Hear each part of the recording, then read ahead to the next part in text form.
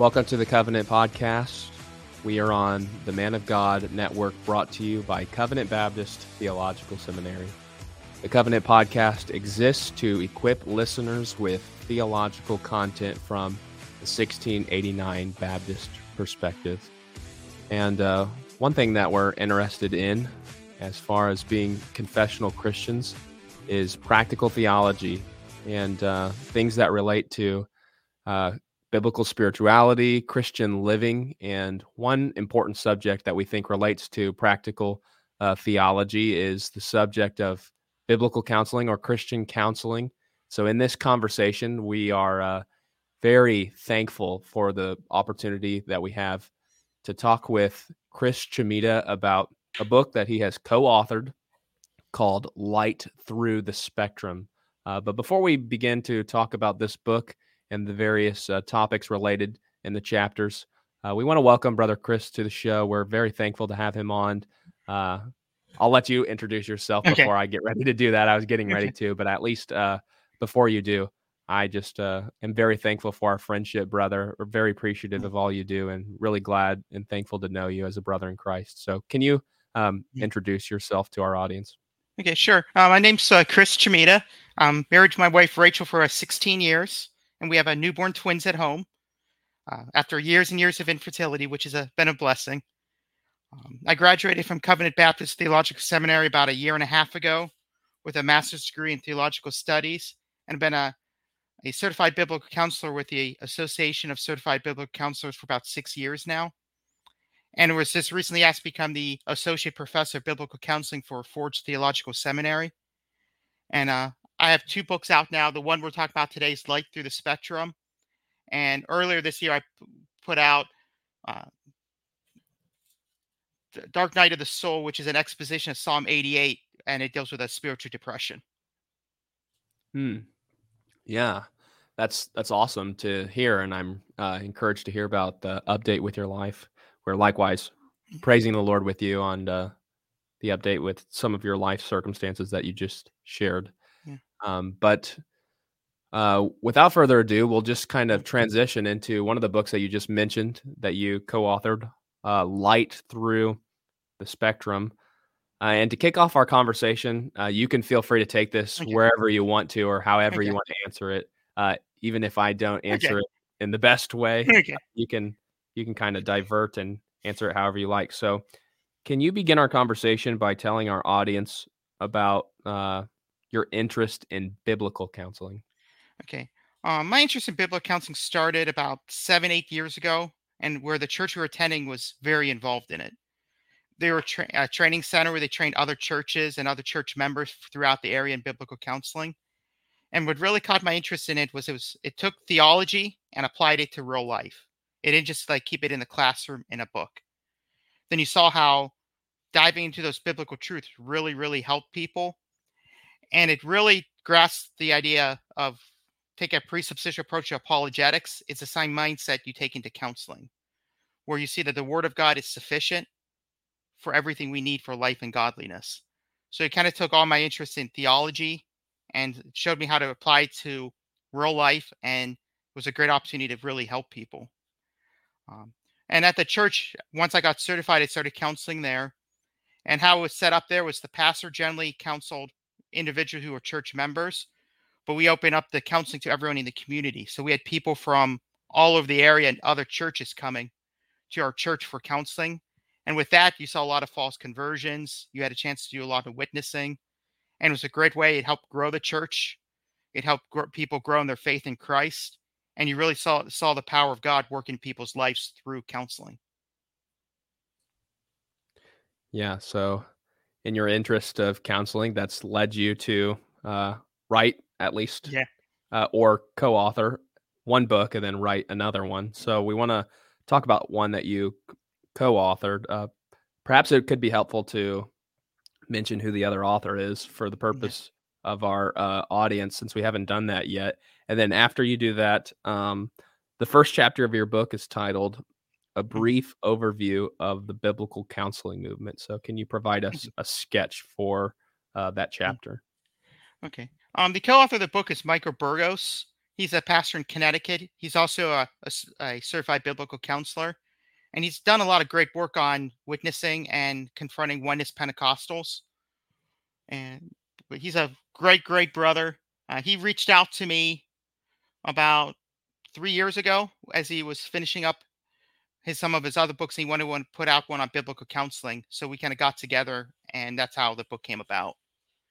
But before we go there, can we just distinguish between what is biblical counseling, Christian counseling? Because I know a lot of people get confused by that. Yeah, absolutely. Okay.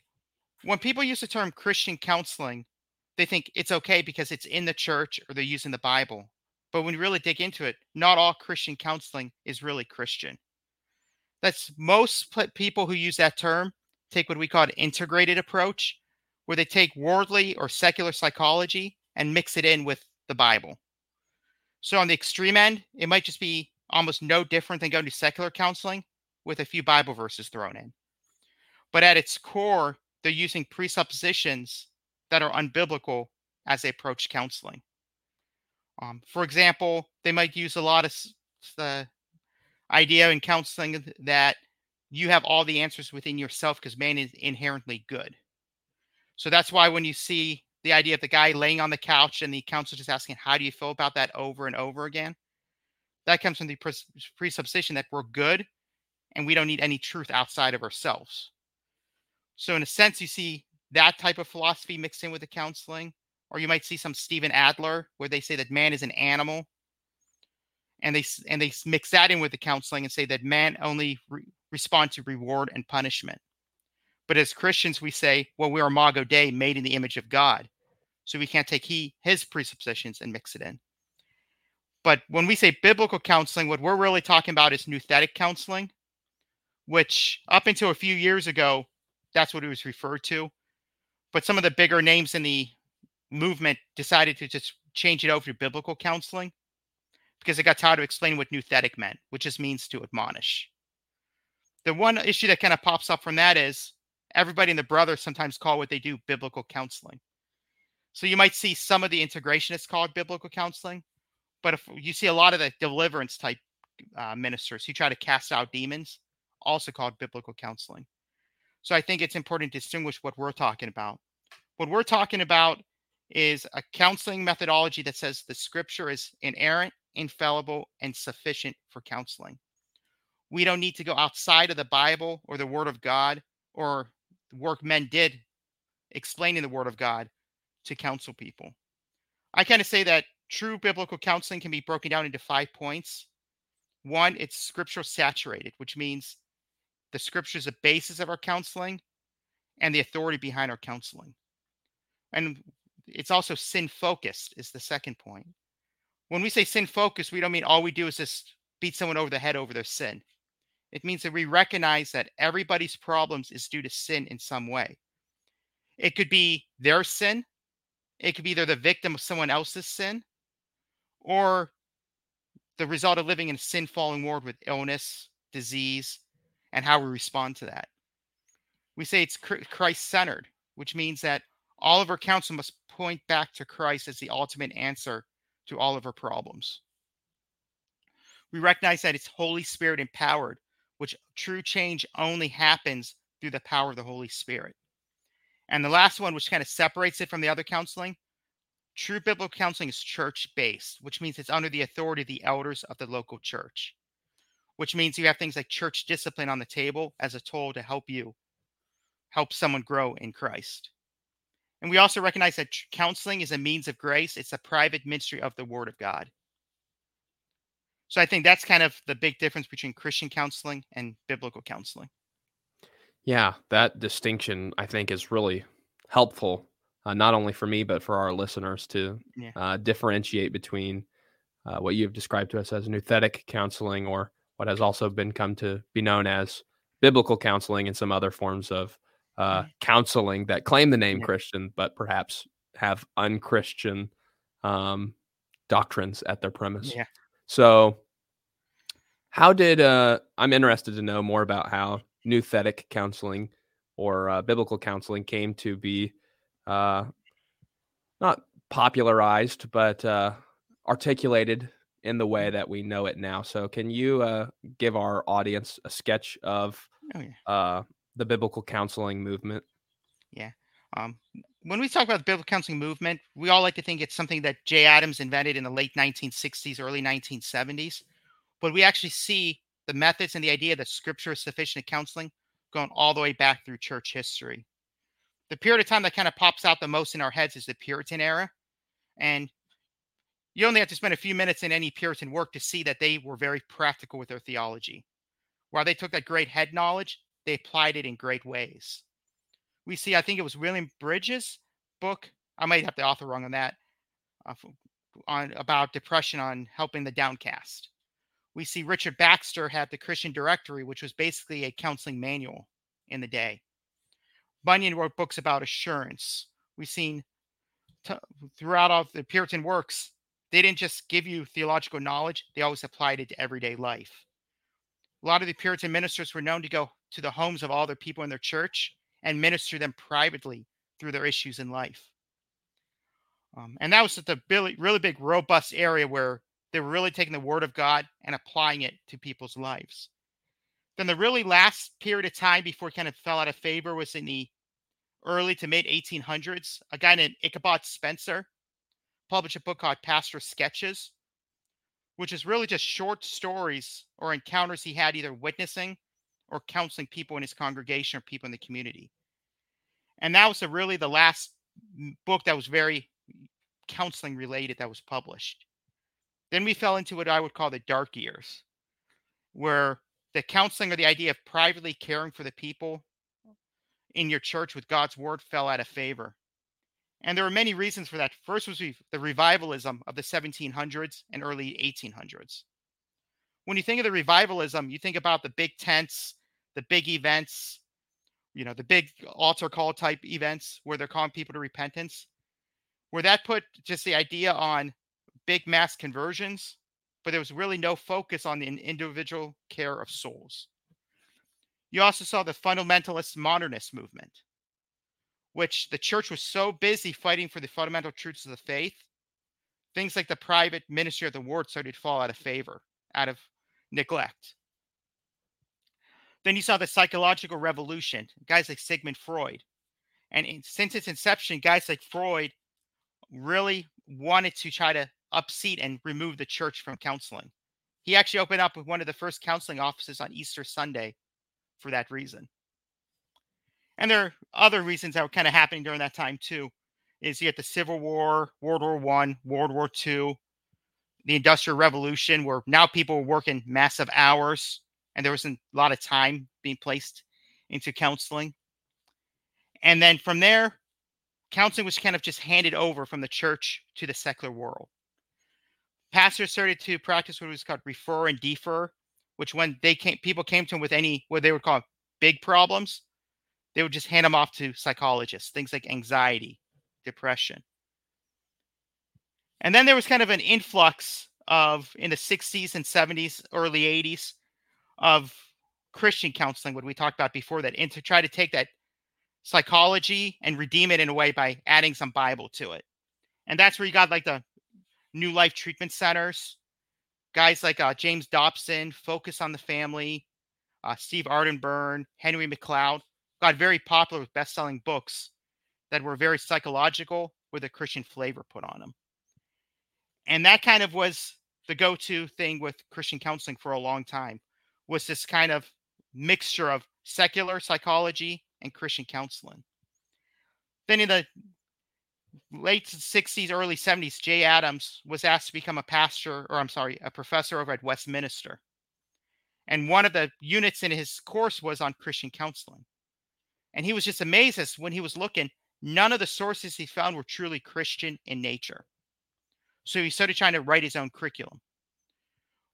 But by doing so, by the grace of God, and oddly enough, it was a secular counselor that kind of influenced him in certain ways. A guy named Maurer asked him to be an intern at a few events or at a few hospitals for some short internships. And either Maurer was not a Christian, he took a different approach that was than the flavor that was going on within the secular world. He confronted what he called sin in his patients, he actually even called them to repentance, not in faith. And he saw changes happening. But Adams, being a Christian, noticed that while they were changing their behavior, those changes were superficial. They weren't true heart change. So that's when he went back and he started diving into the scriptures. And that's when he wrote what was the curriculum for his course, which became the book Competent to Counsel, which was published in 1970. Became a huge bestseller in the Christian community. I think they said like 250,000 copies were sold in 1 year, which is amazing for a Christian book. But that started a huge infighting within Christian circles. But Jay Adams was the man we needed at that time, because he was kind of plowing the field in a world where some of your biggest Christian leaders were saying the Bible is not enough for counseling. So Jay Adams was known to be kind of a harsh man, kind of rough, but he was who we needed at that time to kind of hold the line when everyone was pushing back, saying a pastor can't counsel. They need to hand everything back over to these doctors, these professionals. And that's really started from there. And he started growing in very short amounts. Master's Seminary played a large role. That's John MacArthur Seminary.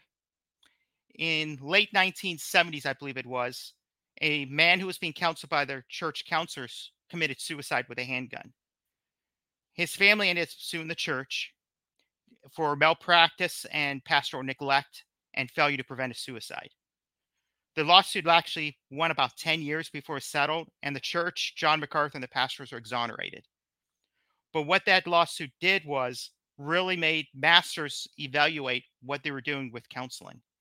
At that time, their counseling in their college was purely integrated Christian counseling.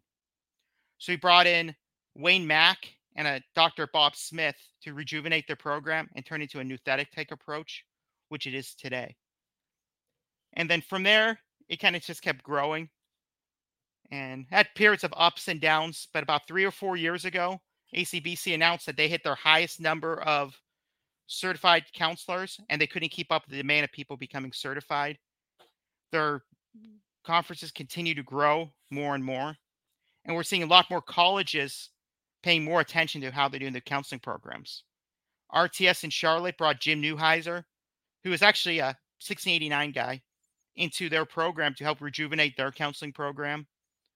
I know CBTS is working on a counseling related program as well. Reformed Baptist Seminary has one. We're seeing a lot more interest within the community and colleges to train their pastors to counsel their people. And that's kind of the thumbnail sketch of how we got where we are today. But there are a lot of areas where I think we still have a lot of room to grow. Because I know in my counseling experience, most of the people I counsel come from outside the church I attend.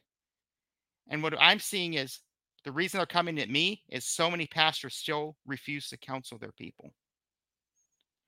Where they'll meet with them for one meeting for some small problems, but anything that's big, anything that's life dominating, they don't want to touch. They send them out. So I think that's one of the big areas we have is there's still a big mindset within churches today of the pastor is not equipped to counsel.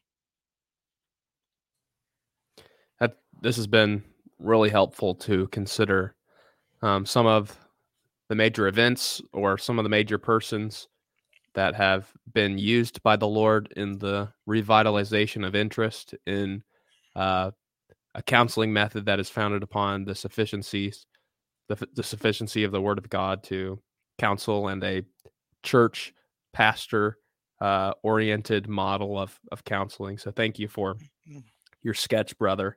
I also want to transition us on now to another part of the book that you've written. We do think that the scriptures are sufficient for faith, life, and obedience. And so you have authored a chapter in this book as well called Counseling from the Old Testament. So how do you direct your readers to counsel from the Old Testament, and what are you trying to communicate in this chapter of the book? This chapter, like the other one, both actually came from papers that I wrote for CBTS.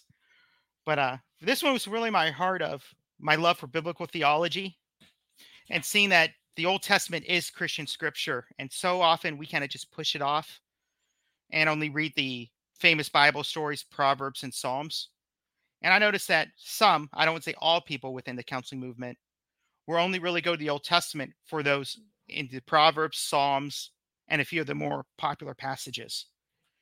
But someone who really loves Scripture, loves biblical theology, and I look at Scripture and say God gave us 66 books for a reason, and all 66 of those books are sufficient to help people grow in their knowledge of God and grow in holiness. So as part of it was to kind of point out that we can use all of the Scripture. Then I wanted to point out some of the ways people make the mistake when they try to apply it and give some examples of how it can properly be done. Didn't get a chance to really expand as much as I would have liked due to space. But as we need to look at it as counselors of when Paul wrote 2 Timothy 3:16 and 17, he was referring to mainly the Old Testament at that time, because a large part of the New Testament had not been written. So we know it applies that the Scripture is sufficient in the Old and the New. And as a counselor, I need to have a good understanding of the Old Testament because it's foundational to my counseling. For example, the Old Testament teaches me the proper anthropology, or the doctrine of man. It teaches me that we're imago Dei, that every one of us is made in the image of God, that we're not an animal. It also teaches us that we were created by God, which means we are accountable to Him. It helps us understand sin, of how it entered the world and what happened because it entered. And without the Old Testament, we would have a very truncated view of the work and the person of Jesus Christ. So I think the New Testament helps lay that foundation for us to understand some of the stuff we often take for granted as Christians as we move through things. And I also saw that, with the exception of the few parts of the Old Testament I mentioned, so many counselors and Christians in general are unfamiliar with the Old Testament, which is one reason we're not willing to go to it.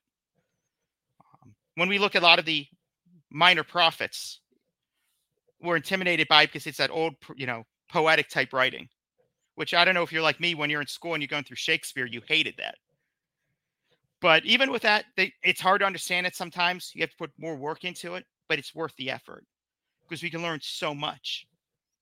And I think the other is, if you look at a lot of counselor training, they tell you that since most people have very limited knowledge of Scripture, it's best to use small amounts of Scripture when you counsel somebody per session.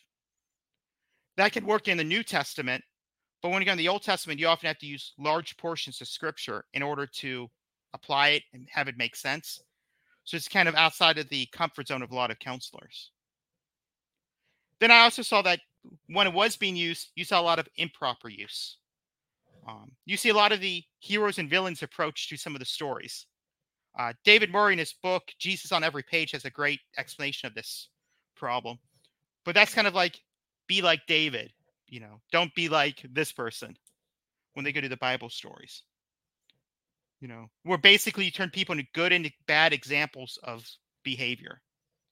Where they might just go to Joseph and him fleeing Potiphar's wife as an example of why you should flee sexual morality. That's a good example to use, but you can't stop there, is the problem. You can use that as an example, and you can use that example to bring comfort to somebody who's been falsely accused of something. But if you stop there, you're missing the whole point. You can go to passages like 1 Corinthians 10:13 and show them that, some problems like false accusations, you're not the only one. These things are common to man, but it's how you respond to it. We can go to Romans 8:28 and show that what's happening to you is horrible, it's painful, it's wrong, but God's going to use it for your good, even you don't understand it right now. But then we can also point to like Hebrews chapter 4 and talk about how Jesus can relate to what you're going through and provide comfort. How we can use those stories to point to Christ is the most important thing, and not just stop there. We also see verses taken out of context. And I use this in my chapter because it's been used on my wife and I many, many times going through infertility of the church, of like Genesis 17:16, when God promised Abraham he'll have a child. Can't tell you how many times people would bring up promises like that to my wife and I say, Just be patient. God will give you a child. But when you go into the context of the chapter, he's not promising everybody they're going to have a child.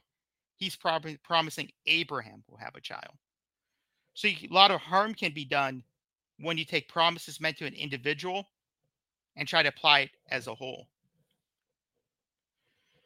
Everyone knows Jeremiah 29:11 about where people take that of, well, God's got these great plans for you.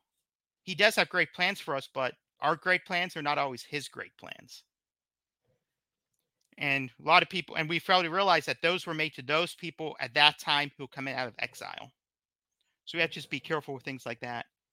And I noticed too, when people were using Proverbs, often it's just used as little nuggets of wisdom, which a Jewish rabbi can use, or even someone who's not a Christian can say the same thing and not expand from there. I think when we use Proverbs, it gives us great advice, great wisdom, but we often fail to point out that even the Proverbs point to the wise son of Proverbs, Jesus Christ, as a person who fulfilled this, who is typified by those. So I think we really need to look at how those help us point to Christ. So then from there, I kind of moved on to what is the proper use of the Old Testament and what are some examples. One thing is, in the very beginning of counseling, your first session or two, you're really going to focus on, is this person a Christian? Because we say you cannot truly counsel a non-Christian or someone who's an unbeliever because they don't have the counselor in them. So in those cases, you spend a lot of time on evangelism. And I looking at Genesis 1, going that God is the creator, you're accountable to him. I think we often found our evangelism because we don't start with who God is and his greatness. Exodus chapter 20, Deuteronomy chapter 5, and the 10 Commandments. One thing I found useful, especially when counseling men with sexual immorality, is to have them walk through the 10 Commandments and show them how their sin and their giving into their sexual lusts violates more than just one commandment.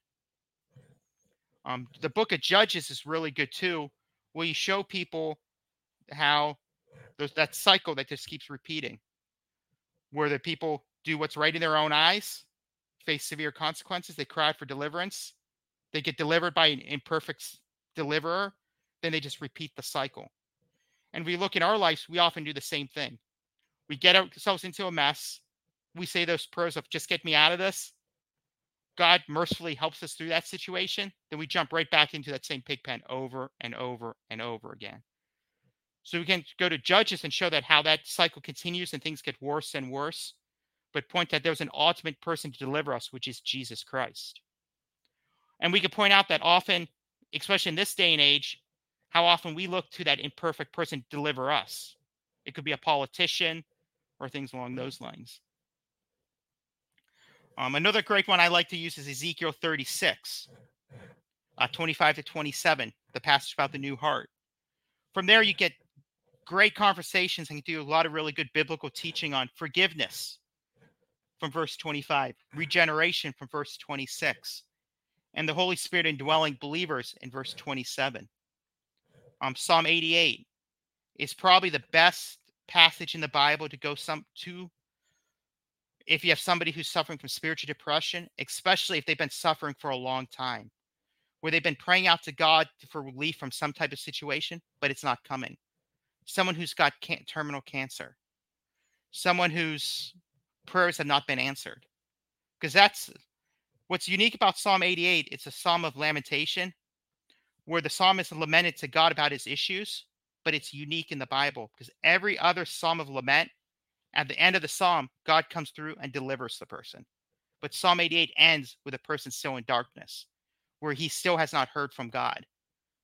So that's a great psalm to go to show them that even good Christians don't always have their prayers answered, where they can feel distant from God for a period of time.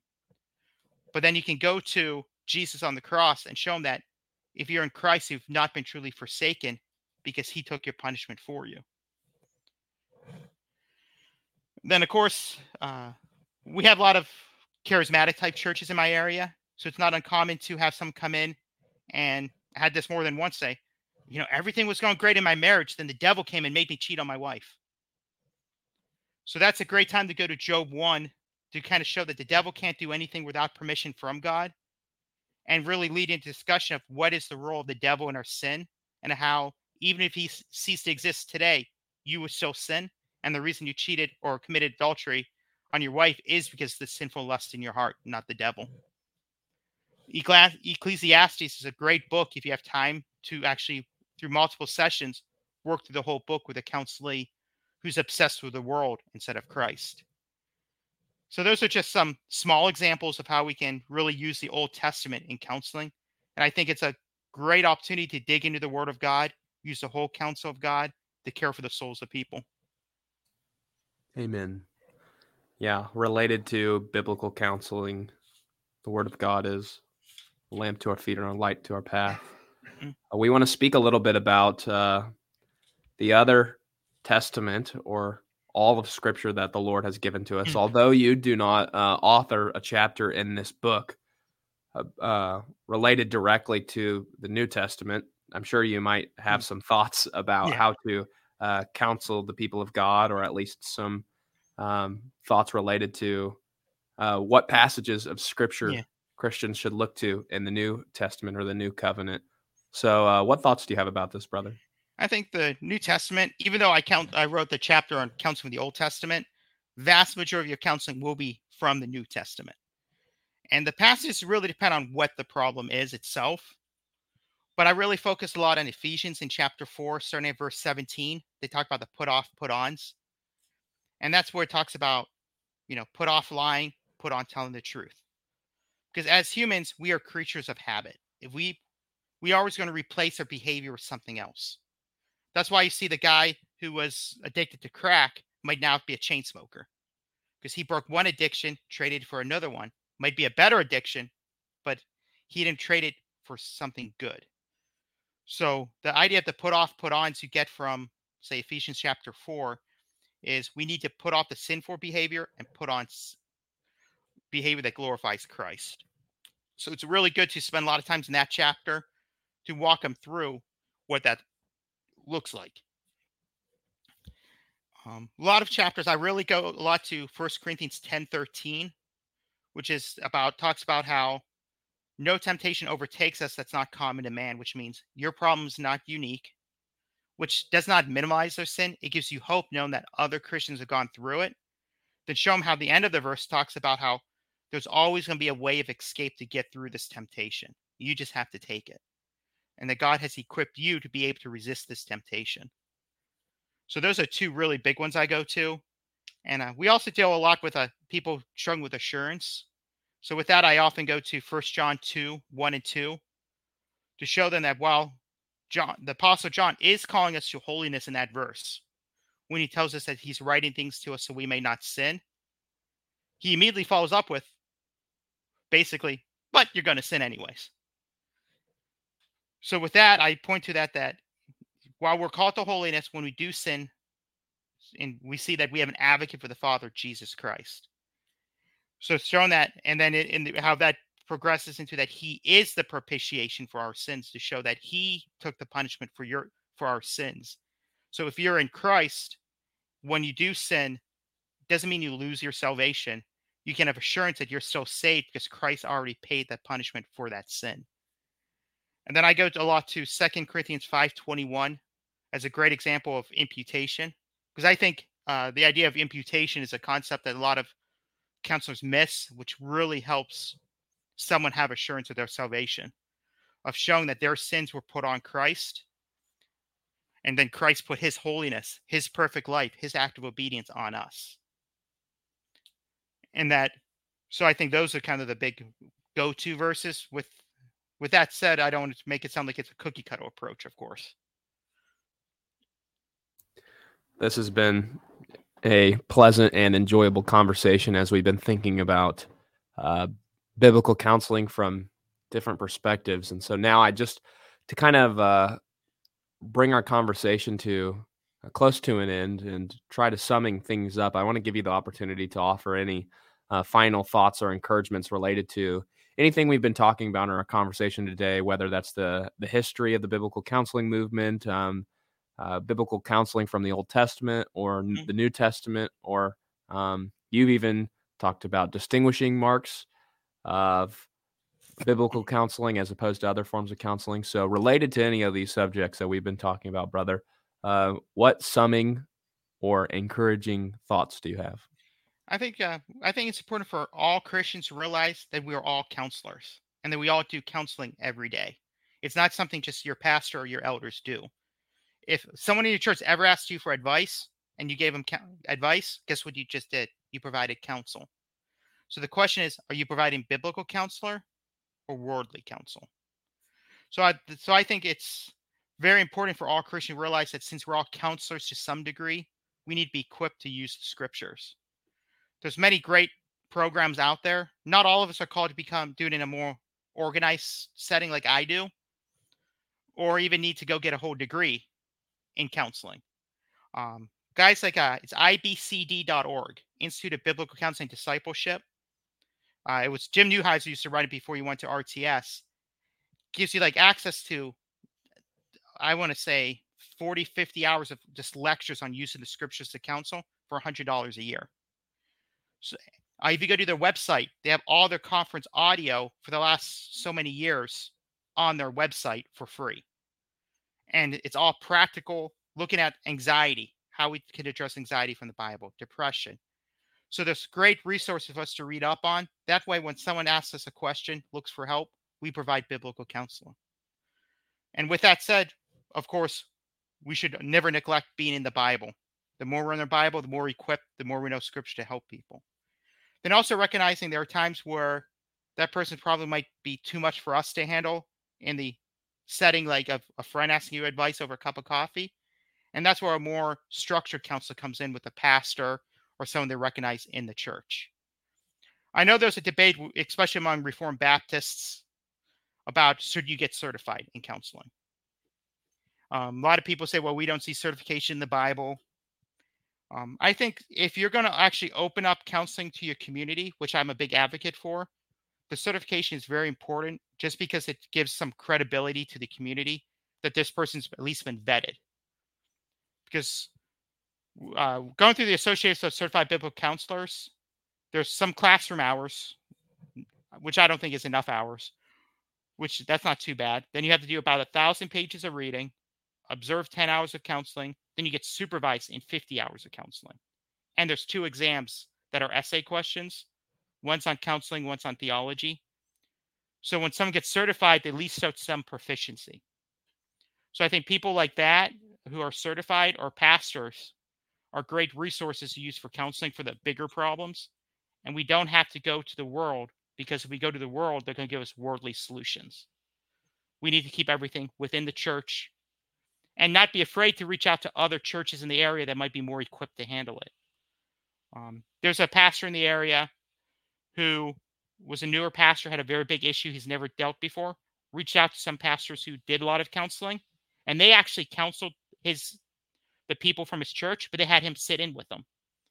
So they kind of discipled him of, yeah, this is a big issue, it's serious, but let me show you how to do it. So I think the Word of God is sufficient. We should be encouraged to help each other out and to counsel from the Word of God. And then that being said, though, I know I put a big emphasis on certification. Just because your counselor's not certified, or I'm sorry, your pastor's not certified, doesn't mean that he's not able to counsel. That's one thing I kind of noticed too. Is sometimes someone would come into counsel. Well, I didn't ask my pastor to help me because he's not certified. And that's what you have to say. Well, let's go talk to your pastor first, then come back. Because that's kind of a thing I put in place after a year or two of counseling. Of if I'm going to counsel you from someone outside of the church, your pastor has to have knowledge and be okay with you coming. So I would really just push for people to realize you're going to counsel. You should just make sure you're equipped to provide biblical counsel. This has been really helpful. And another question that I thought of as we're summing up is, where can our listeners find your books if they want to read your material? Okay. Light Through the Spectrum, which is this one, is published by Church Militant. It's on Amazon. And then the other one I published is this one, Dark Night of the Soul. It's a short booklet It's like 30 pages. That's actually meant for someone who is suffering from some type of switch depression. So you can get that and give it to your friend. I have it priced at cost. So, and that's also on Amazon. Brother Chris, as always, it has been pleasant and enjoyable to speak with you. Really thankful for the wisdom that you've been able to share related to these topics that you have studied and that you are now speaking to and you have written about. Thankful for your willingness to talk about biblical counseling. So thank you so much for coming on the podcast today, brother. Okay. Thank you, brother. And to our listeners, we do encourage you to check out these books that we could link to in the show notes and consider the important topic of biblical counseling. We hope that this episode will be a useful resource to you. Until next time, we want to wish you grace and peace.